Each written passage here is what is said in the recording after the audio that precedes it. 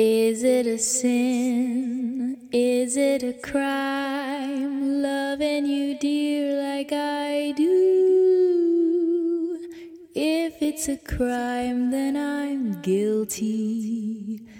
Guilty of loving you.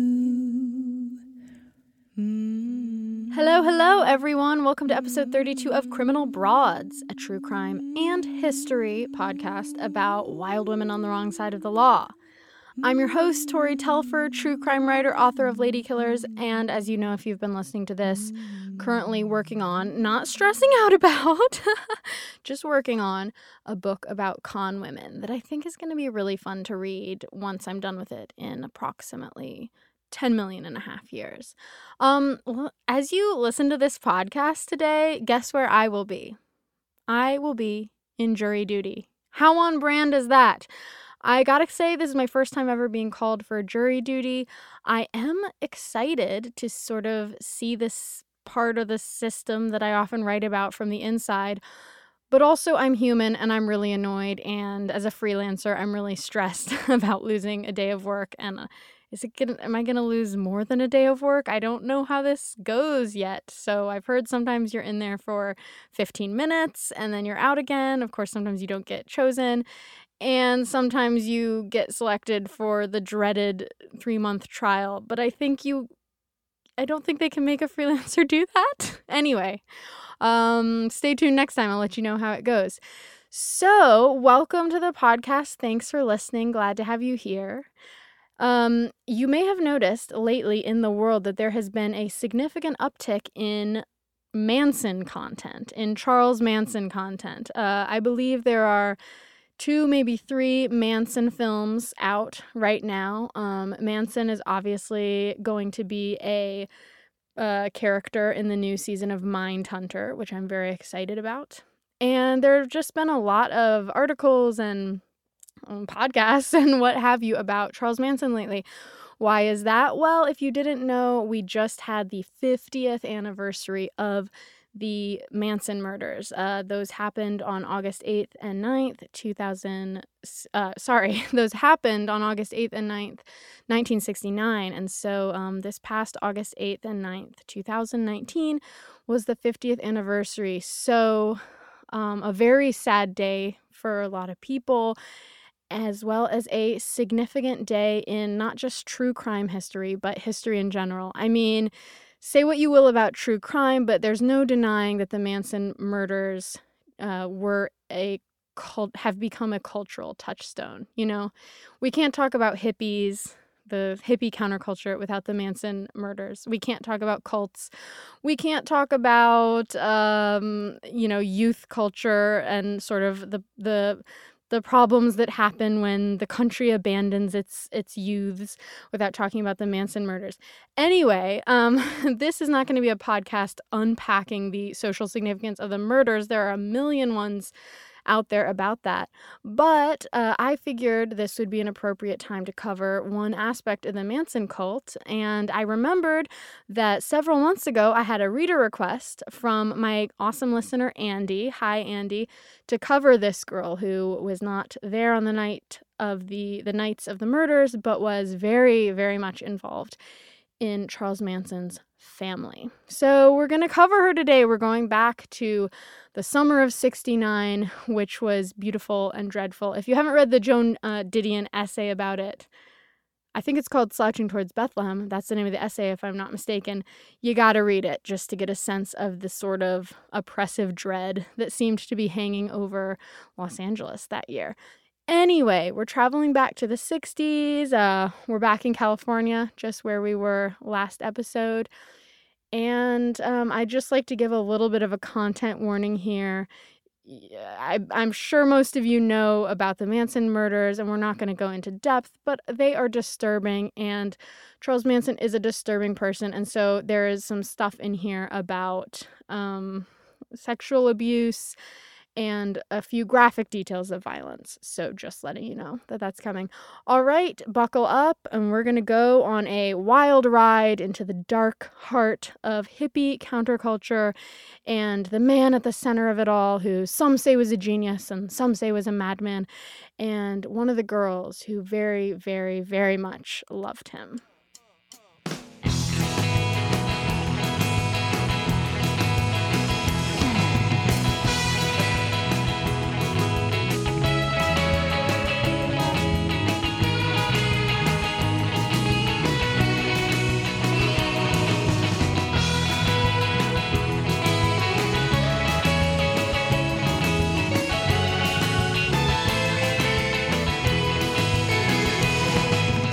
On August 10th, 1969, a horrible headline screamed from the front page of the Los Angeles Times. Ritualistic slayings. Sharon Tate, 4 others murdered. The article walked readers through the horror, step by step. The victims were shot, stabbed, or throttled.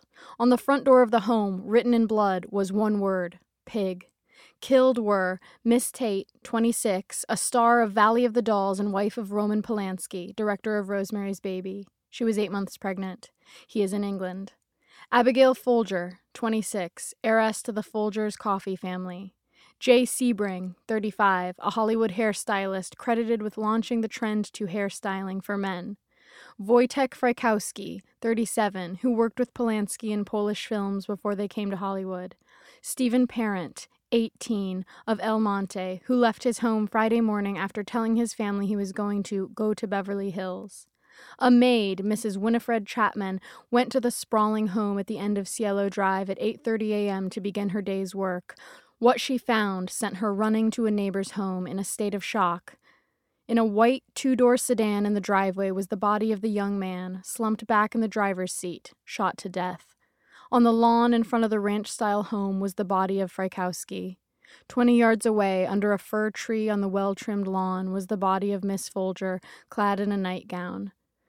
In the living room, dressed in underwear, bikini panties and a brassiere, was Miss Tate. A bloodied nylon cord was around her neck. It ran over a beam in the open beam ceiling and was tied around the neck of Sebring, whose body lay nearby. Over Sebring's head was a black hood. It seemed ritualistic, said one investigating officer. Said another, it looked like a battlefield up in there. Before anyone in the city could catch their breath, the next day's headlines broke. 2 ritual slayings follow killing of 5. The papers didn't know it yet, but the 2 dead victims were Leno and Rosemary LaBianca. Before their names came out in the press, the details of their mutilated bodies did.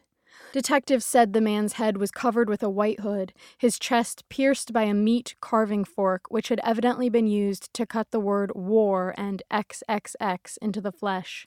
His body was found on the living room floor. The woman's body, clad in pajamas, was found in the bedroom of the isolated single-story house at 3306 Waverly Drive, her back ripped to pieces by what police said may have been a knife or a whip.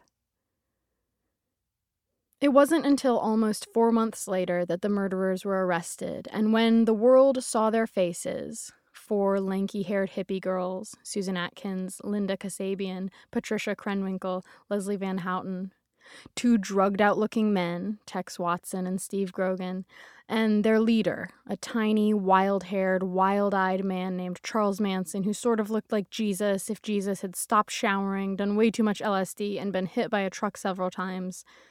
When the world saw their faces, they were shocked. This was a group of losers, really, who buoyed themselves along with banal statements about love and oneness and the looming apocalypse.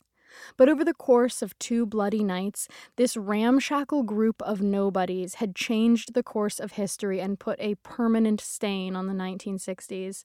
They had done what Manson wanted them to do. They'd forced the world to pay attention. The girls, of course, attracted the most attention. They were pretty teenagers. One of them had been a homecoming queen, for God's sake. But while those girls were out murdering, there were other girls, Manson's girls, the ones he didn't choose for the killing, the ones who stayed home and helped him achieve his mad vision in different ways. Some of them would eventually escape his grasp, but others would stay loyal forever, and though they didn't get to kill for him that night, they'd always wish that they could have. This is the story of one of the other Manson girls, a girl who wasn't there on the nights of August 8th and 9th, 1969, but who was faithful to the end anyway. Lynette Fromm is 38 now. She hasn't seen Charles Manson in more than 12 years, yet she remains close. He's a once-in-a-lifetime soul. He's a spirit. He's got a lot of spirit. He's got more heart and spirit than anyone I've ever met. And he's truthful.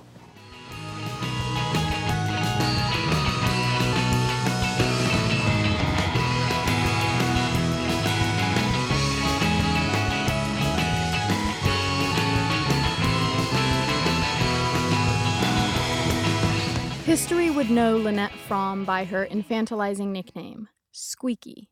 But she was born Lynette, born into a middle-class Southern Californian household that looked like the American dream if you were standing on the sidewalk and watching it from the outside. Her mom stayed home and kept dinner hot. Her father was a successful aeronautical engineer who worked for the defense industry. Their little red-haired girl, Squeaky, loved to dance, and when she was about 10 years old, she joined a touring dance group called the Westchester Lariats. They traveled all over the country, kicking up their heels at Walt Disney's Ranch, on TV, and even at the White House. Before she was a teenager, Squeaky had seen more of the country than most kids ever would. Plus, she was a studious, hard-working girl who took theater classes, wrote poetry, and got good grades.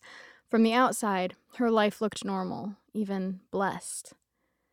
But from the inside, the house was cold, and Squeaky was terribly lonely.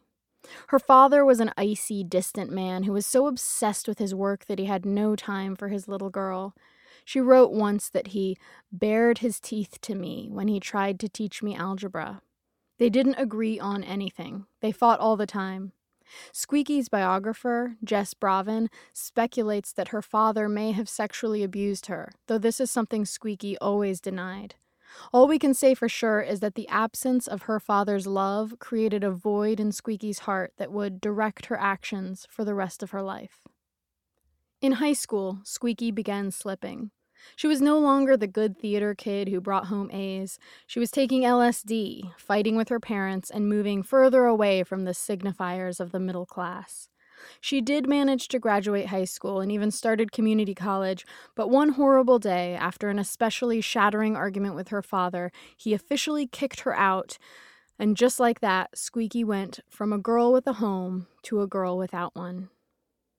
So, 18-year-old Squeaky gathered up her books, her dictionary, and her eye makeup, and hitchhiked to Venice Beach, crying the entire way there. She'd chosen Venice because she remembered that beatniks lived there, but when she got out of the car and faced the ocean and the palm trees and the beatniks with their unfamiliar faces, she was terrified. So, she sat on a bench, clutching her belongings, and waited for something to happen, for someone to save her. It was right then that she heard a voice. "What's the problem?" And she looked up into the dirty face and bright smile of Charles Manson.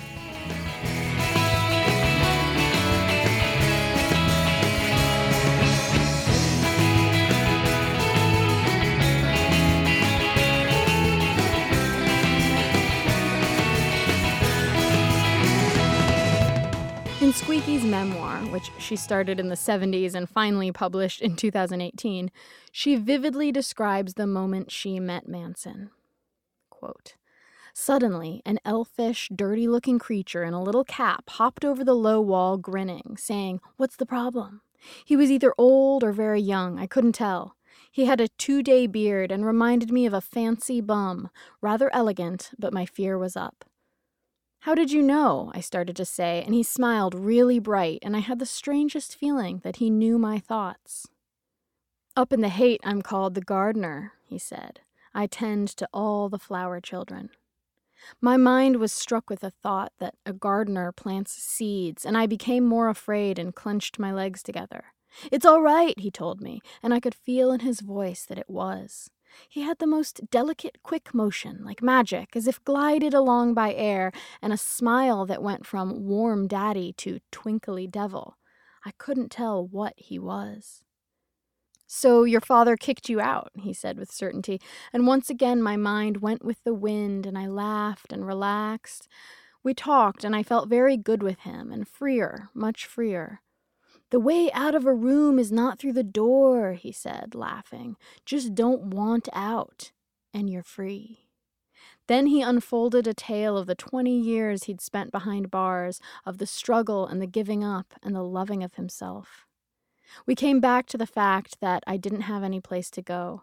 He told me that he was on his way to the woods up north and that I could come with him if I wished. I declined, having obligations to fulfill, having 3 weeks of my first college semester left.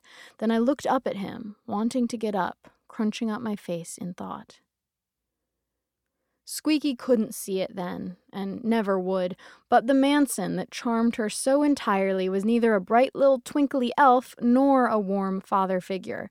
He was a 32-year-old career criminal, born to an alcoholic mother and an absentee father, and by the time he was hopping over walls to impress 18-year-olds, he'd been in prison for more than half of his life. In fact, when he met Squeaky, he'd been released from his latest prison term only 2 months earlier. And he hadn't even wanted to leave then.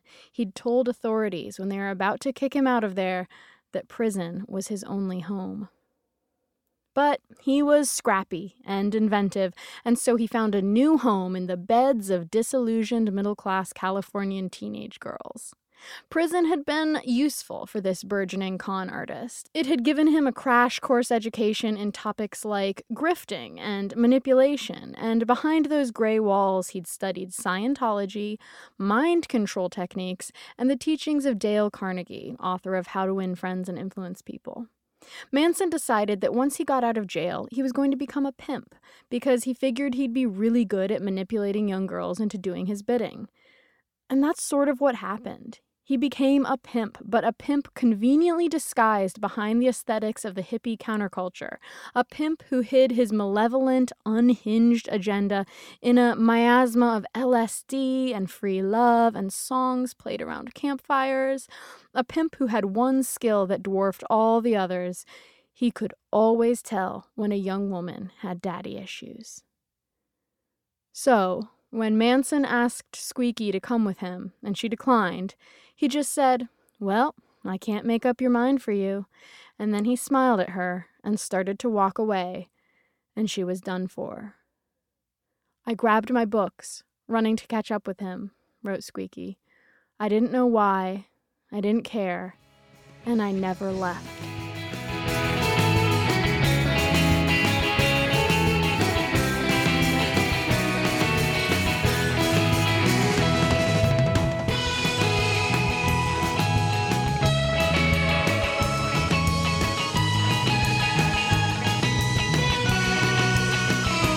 Squeaky wasn't Manson's first lost girl.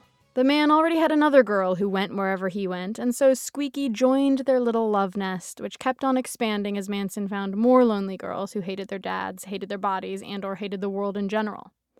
Their life together got sexual pretty quickly. The first time that Squeaky and Manson had sex, he ordered her to take off her clothes, which she did, and she found herself wishing that he would get violent with her. The ensuing encounter was fraught with more daddy issues than Freud himself would have been able to deal with. "I felt close to him and laid my head on his shoulder, wanting a daddy to hold me," she wrote. "I hoped that he would pursue me or touch me or rape me or anything good, really, yet without me giving up to it. It was a little girl game I wanted to play. But instead he told me, 'So you've been hurt, and now you've locked yourself up. You've got all your love tied up in the past and associated with bad or sad experiences. You wanted your daddy to hit you, didn't you?' It was so, and I nodded." Now, you didn't have to be some sort of psychological genius to figure out that a girl whose dad had recently kicked her out of her house would associate her love with her father with pain, but it was simplistic statements like these that made Manson a god in the eyes of his followers. When he said things like, "You've got all your love tied up in the past," It didn't seem like the statement of an ex-con who'd read a Dale Carnegie book in prison. No, it seemed like this little elven man was looking straight into their souls, that he was the only one who really knew them. Even when he forced the girls to do things that they weren't comfortable with, like the time he asked Squeaky to watch him have sex with other girls, he was able to spin it in a way that made the whole thing seem almost spiritual. When writing about that moment, Squeaky remembered feeling, quote, initial discomfort, but she doesn't dwell on or examine that discomfort. She casts it off as though it were some bland middle-class moral that was just weighing her down. I saw moving artwork and dance, she wrote instead, tenderness and surrender. Charlie wanted her to be cool with it, and so she was cool with it. As Charlie and his girls blossomed into what would become known ominously as the family, Squeaky became his second in command. She liked the power, and the more girls Manson picked up, the more senior she became. They drove around California in an old school bus and eventually ended up squatting at Spawn Movie Ranch in the San Fernando Valley.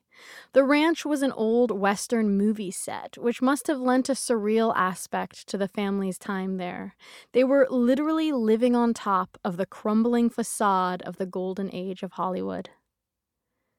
No one was telling anyone to kill just yet, but there was a darkness growing in the heart of the family, no matter how much LSD they dropped or how much Manson rambled on about love. The place was filthy and falling apart. They ate food from dumpsters. Manson, always exercising his pimp skills, would make the girls give sexual favors to other men. He could be violent. For example, when it came to the youngest family member on the ranch, Diane Lake, who'd met Manson when she was just 14, he whipped her with an extension cord, slapped her in the face, and once raped her. Despite all the emphasis on sex with Manson, their father figure, the girls seemed to ignore or repress the violence that inevitably came along with it. Once Charlie hit Squeaky so hard that she flew across the room, but she said later that it was, quote, just what I needed. Even her nickname had an uncomfortable backstory. She was called Squeaky because when the elderly owner of the ranch would grab her, she apparently squeaked in surprise. It's disgusting, right? And yet, like all things Manson, it could be reinterpreted as something cute, innocent, spiritual, beautiful. Maybe that old man was just being loving. After all, wasn't loving the point of life? And wasn't sex just an expression of that love?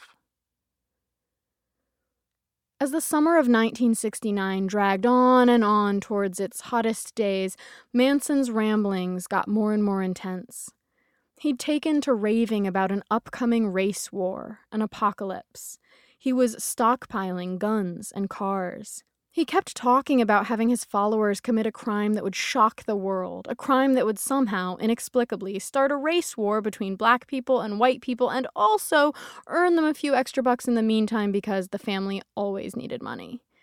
And so, on the night of August 8th, 1969, he packed his chosen killers into a car and told them to ride off into the darkness and wreak havoc. Make it a real nice murder, just as bad as you've ever seen, he told Tex Watson, and get all their money.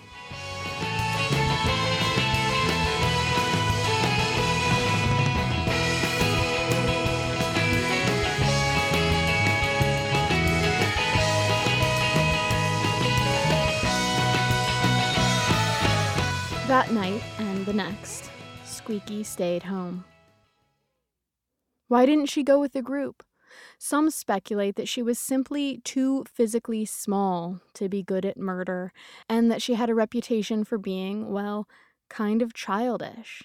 You didn't want someone with the nickname Squeaky along when you were planning to kill. Maybe Manson had a sense that when it came to getting the bloody deed done, Squeaky had the passion but not the skill. As we'll see shortly, her entire life was characterized by incompetence. She was willing to do absolutely anything for Charles Manson, but she wasn't terribly good at any of it. And so, as Patricia Krenwinkel chased Abigail Folger across the lawn with a knife, And as Tex Watson stabbed Sharon Tate as she cried, "Mother, mother," and as blood spattered the beautiful house, Squeaky stayed home. Her time to prove her loyalty would come later. During Manson's trial, journalists wrote shocked pieces about his strange hold over his nomadic tribe, both those in and out of jail. Squeaky was the one leading those out of jail, and she and her fellow cult members would camp outside of the courtroom during the trial, holding knives and vowing to stay there until Charlie walked free. When Manson carved an X into his forehead because he was Xing himself out of the world, Squeaky did too. She slept in a sleeping bag. She never wore shoes. She was one of his chief lieutenants, a journalist wrote. Lieutenants who served, quote, as his legal runners and go-betweens with others of the accused, persons offering legal counsel, and potential financial benefactors. She was arrested for loitering and endangering public safety after she and another girl flashed their knives at passersby, but that didn't quell her spirit.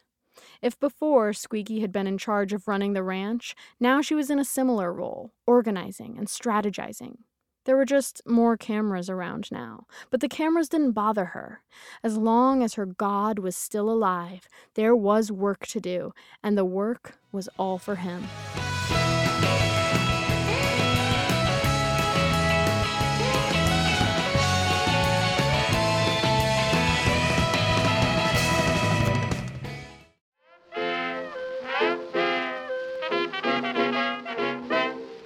And now let's take a quick break to hear from our sponsors. Guys, our first sponsor is someone I kid you not, so excited about. The sponsor is The Great Courses Plus. Why am I excited? Let me tell you.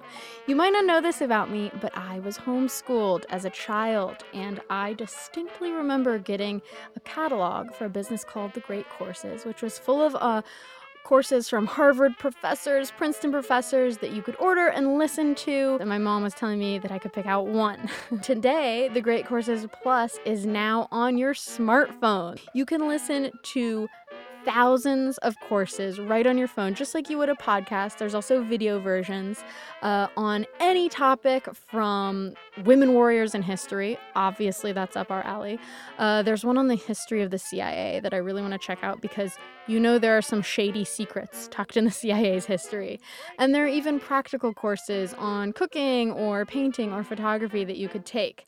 So, the course I would like to recommend to you specifically today is called Forensic History, Crimes, Frauds, and Scandals, and it's taught by a legitimate forensic anthropologist named Professor Murray. Now, the courses she covers are famous ones: Jack the Ripper, Lizzie Borden, the Black Dahlia, but she covers them from a forensic anthropologist perspective. So you might think you know everything about these cases, but you don't. You're going to love it if you check it out. And you want to check it out? Great, because I have a fantastic deal for you. I have got you 1 month of unlimited access to the Great Courses Plus for free. But to claim it, you've got to go to this specific link. You've got to go to thegreatcoursesplus.com/broads. All right, so again, go to thegreatcoursesplus.com/broads and let me know how you like it. I think you're going to love it. Our second sponsor for today is a podcast that I guarantee is right up your alley if you like criminal broads. I'm going to play the promo and let you hear about it for yourself, but it is called Pretend Radio. At the heart of every crime, there's a lie. In order to do this job well, you're going to have to learn to lie. But you're going to have to remember who you're lying to and when to lie and when not to lie. But a lie is only powerful if you choose to believe it. It all came out. All the story came out. It turned out he had 2 wives and 5 fiancés. That he wasn't marrying women because he loved them. He was actively impregnating women to rip them off for money, me being one of them. So why do we fall for it every time? My father told me at a young age, he says, Carl, the 2 easiest things to sell anybody, anything that'll improve their looks and anything that'll make them money. And that's what you want to sell. Pretend Radio is a documentary podcast about people pretending to be someone else. I interview real con artists snake oil salesmen, and former cult members. Anyone living a lie. Search for Pretend Radio wherever you get your podcasts.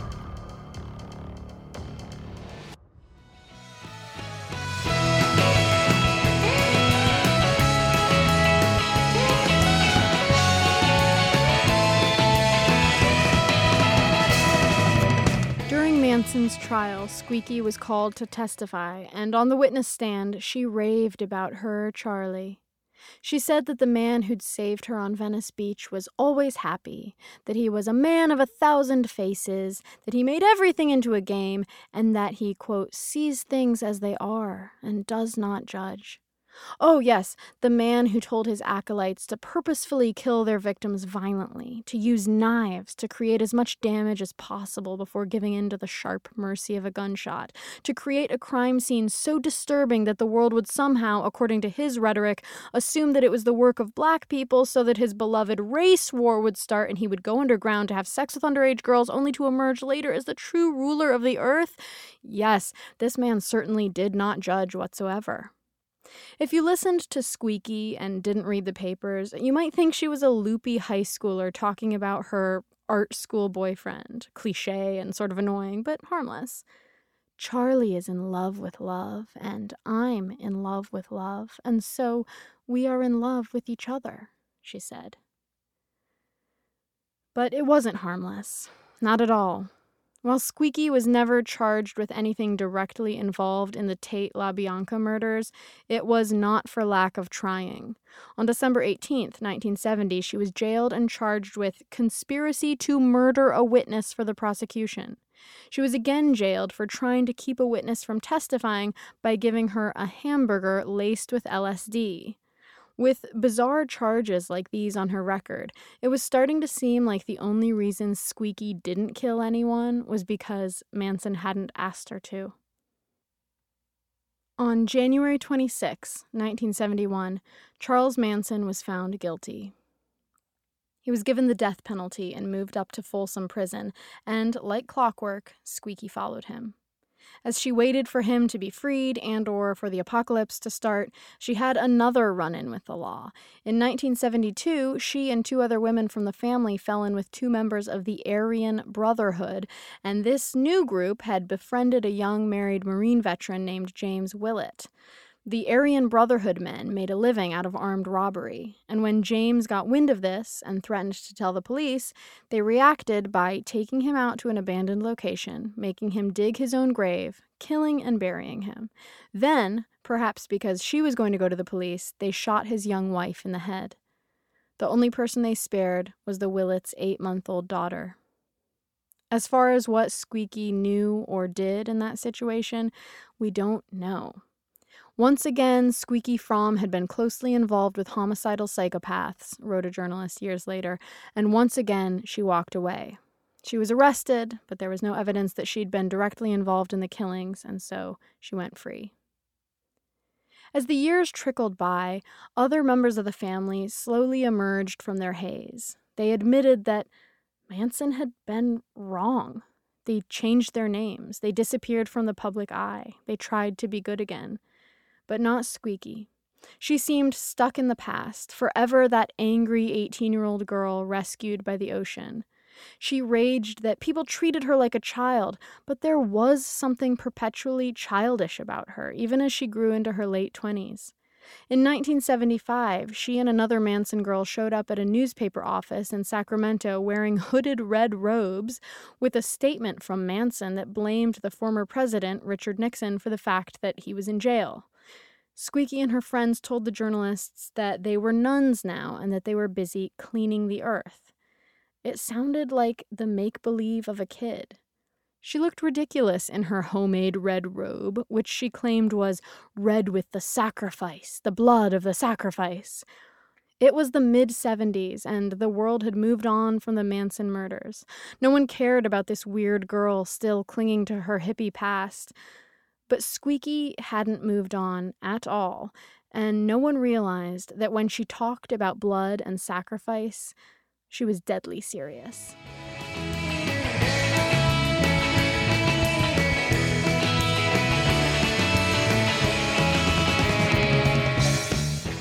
With Manson in prison, Squeaky had made it her mission to bring attention to his quote-unquote environmental agenda, and now she'd gotten it into her head that she needed to save the California redwoods badly. So she sent off press releases and threatening messages to anyone who would listen, but when no one did, she decided to take things one step further. On September 5th, 1975, she wriggled into her homemade red robe and hood. It made her look like an elf, people said, and tucked an automatic pistol into her leg holster. Then she made her way to the Sacramento Capitol, where President Gerald Ford was scheduled to appear. She milled around for a bit, asking a nearby policeman what route the president was going to take. He refused to tell her. Before long, the president himself had arrived and was mingling with the crowd, saying hello. His Secret Service agents were watching everyone closely, and watching specifically their hands. One of them said later that it's all well and good to watch people's faces for that sudden moment of murderous intent, but the hands are more important, because if you're going to kill somebody, you're going to use your hands. And he was right. Suddenly, a skinny arm in a red sleeve shot out of the crowd, holding a pistol, and a high-pitched voice cried, "This country is in a mess! This man is not your president!" The agent sprang at the arm and wrestled Squeaky to the ground.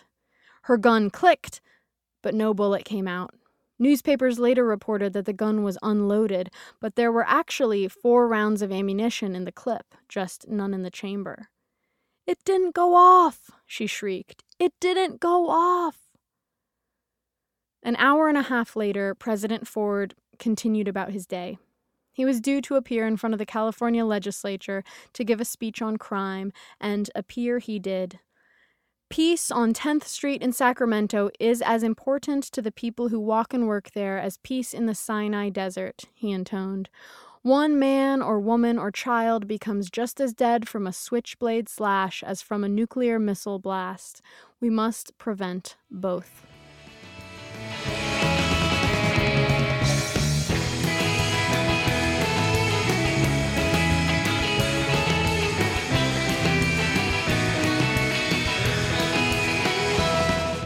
"I've said it throughout the years, Lynette Fromm is extremely dangerous," said Vincent Bugliosi, the lawyer who prosecuted Manson, when he heard about her assassination attempt. But was she dangerous, really? A writer who had covered the Manson trial wrote a piece for the Boston Globe about Squeaky's, quote, life of ineptitude, and how that ineptitude was manifest in her cry, "It didn't go off." He'd been keeping track of a long list of failures that Squeaky had had throughout the trial. She'd lost letters that she was supposed to smuggle to Manson. She got caught and charged every single time she tried to help Manson's case. LSD hamburger, anyone? And at one point, when she was trying to smuggle drugs to Manson, the drugs just fell out of her shirt and clattered on the jail's floor. Her failure to shoot the president was just one more thing that she didn't succeed at, although, to be fair, she did earn one superlative from the attempt. She was now the first woman who had ever tried to kill a U.S. president. For trying to kill a U.S. president, she was sentenced to life in prison. She was a disruptive force in the courtroom, just like Manson had been. She pitched an apple at the prosecutor and knocked his glasses off, and at one point she rambled so much about saving the redwood trees that she had to be removed from the room. As with most of what Squeaky said, her monologue didn't make a lot of sense. "The girl must have been on at least 1,000 acid trips in her life," said one of the detectives who worked on the Tate murder case. It was just not possible to hold a rational conversation with her. In jail, she ate a peanut butter and jelly sandwich and told her jailer, "When people around you treat you like a child and pay no attention to the things you say, you have to do something." Her face made the cover of the September 15th, 1975 issue of Time magazine. It wasn't a flattering article. The writer called her a social misfit, a psychological cripple, a social aberration, an amoral freak. And yet you couldn't deny that at least she'd been finally given some attention. The real attention she craved, though, would always be held slightly beyond her reach. "There was a lot of competition between the girls," said Bugliosi, "and Squeaky was trying to impress Charlie. They all want to be Charlie's girl."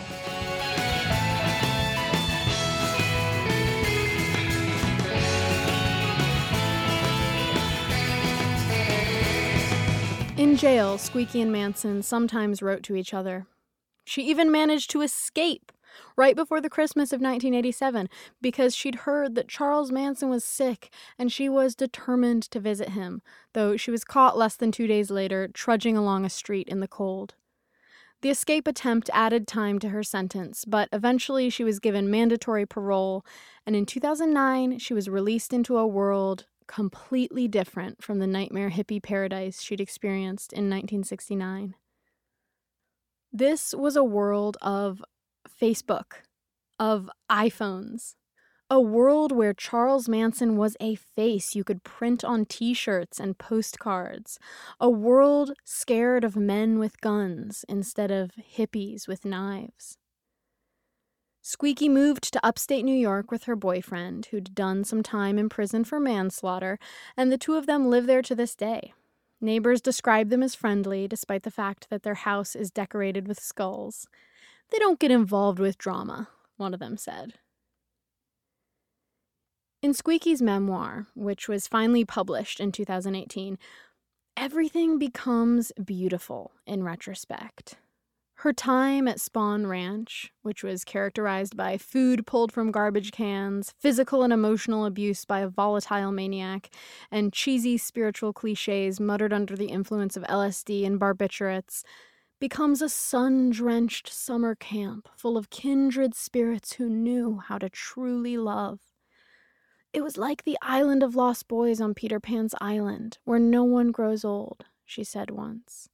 And she maintained this perspective forever, even as she herself actually did grow old. She'd been frozen in time by Manson himself. He'd seen her terrified face as she sat there on that Venice Beach bench, and he had known exactly who she was, not because he was a genius or a guru, but because he'd been driving up and down California, looking for girls just like her, teenagers wanting to experience the adult world of freedom and drugs and sex, but whose young hearts still longed for unconditional love. And so he offered her love, and she took it, no matter how bad it made her look. Once, describing why she'd followed Manson so faithfully, she said, "A dog goes to somebody who loves it and takes care of it." Decades later, released from prison and nearing 70 years old, she smiled when a documentary filmmaker asked her about the love of her life. "Was I in love with Charlie? Yeah," she said. "Oh, yeah. Oh, still am. Still am. I don't think you fall out of love."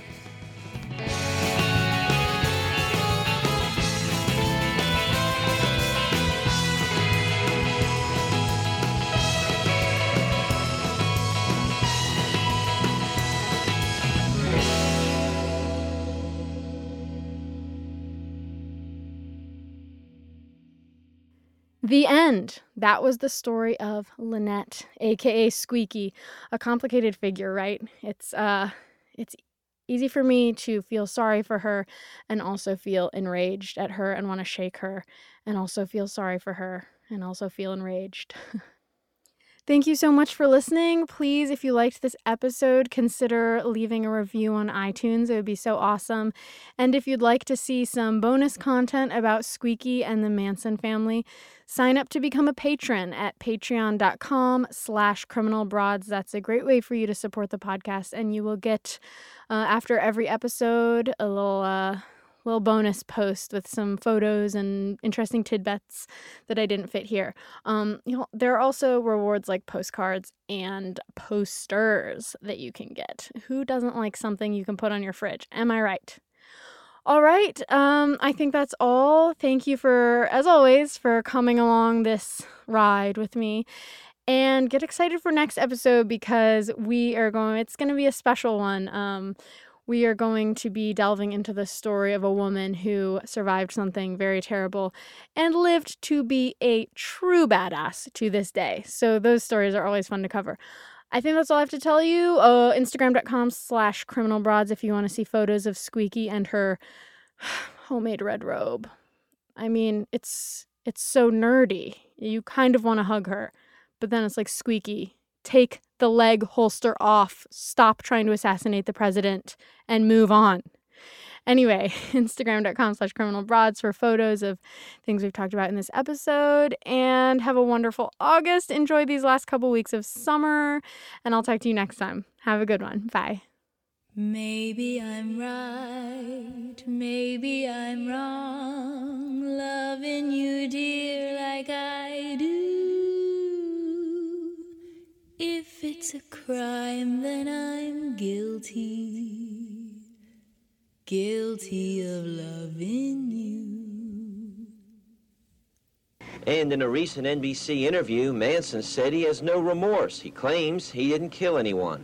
You've got it stuck in your brain that I murdered somebody. What do you want to call me a murderer for? I've never killed anyone. I don't need to kill anyone. I think it. I have it here.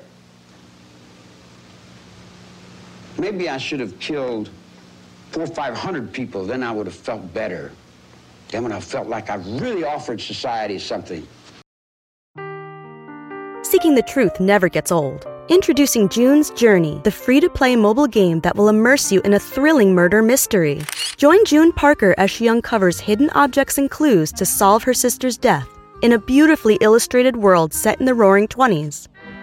With new chapters added every week, the excitement never ends. Download June's Journey now on your Android or iOS device, or play on PC through Facebook Games.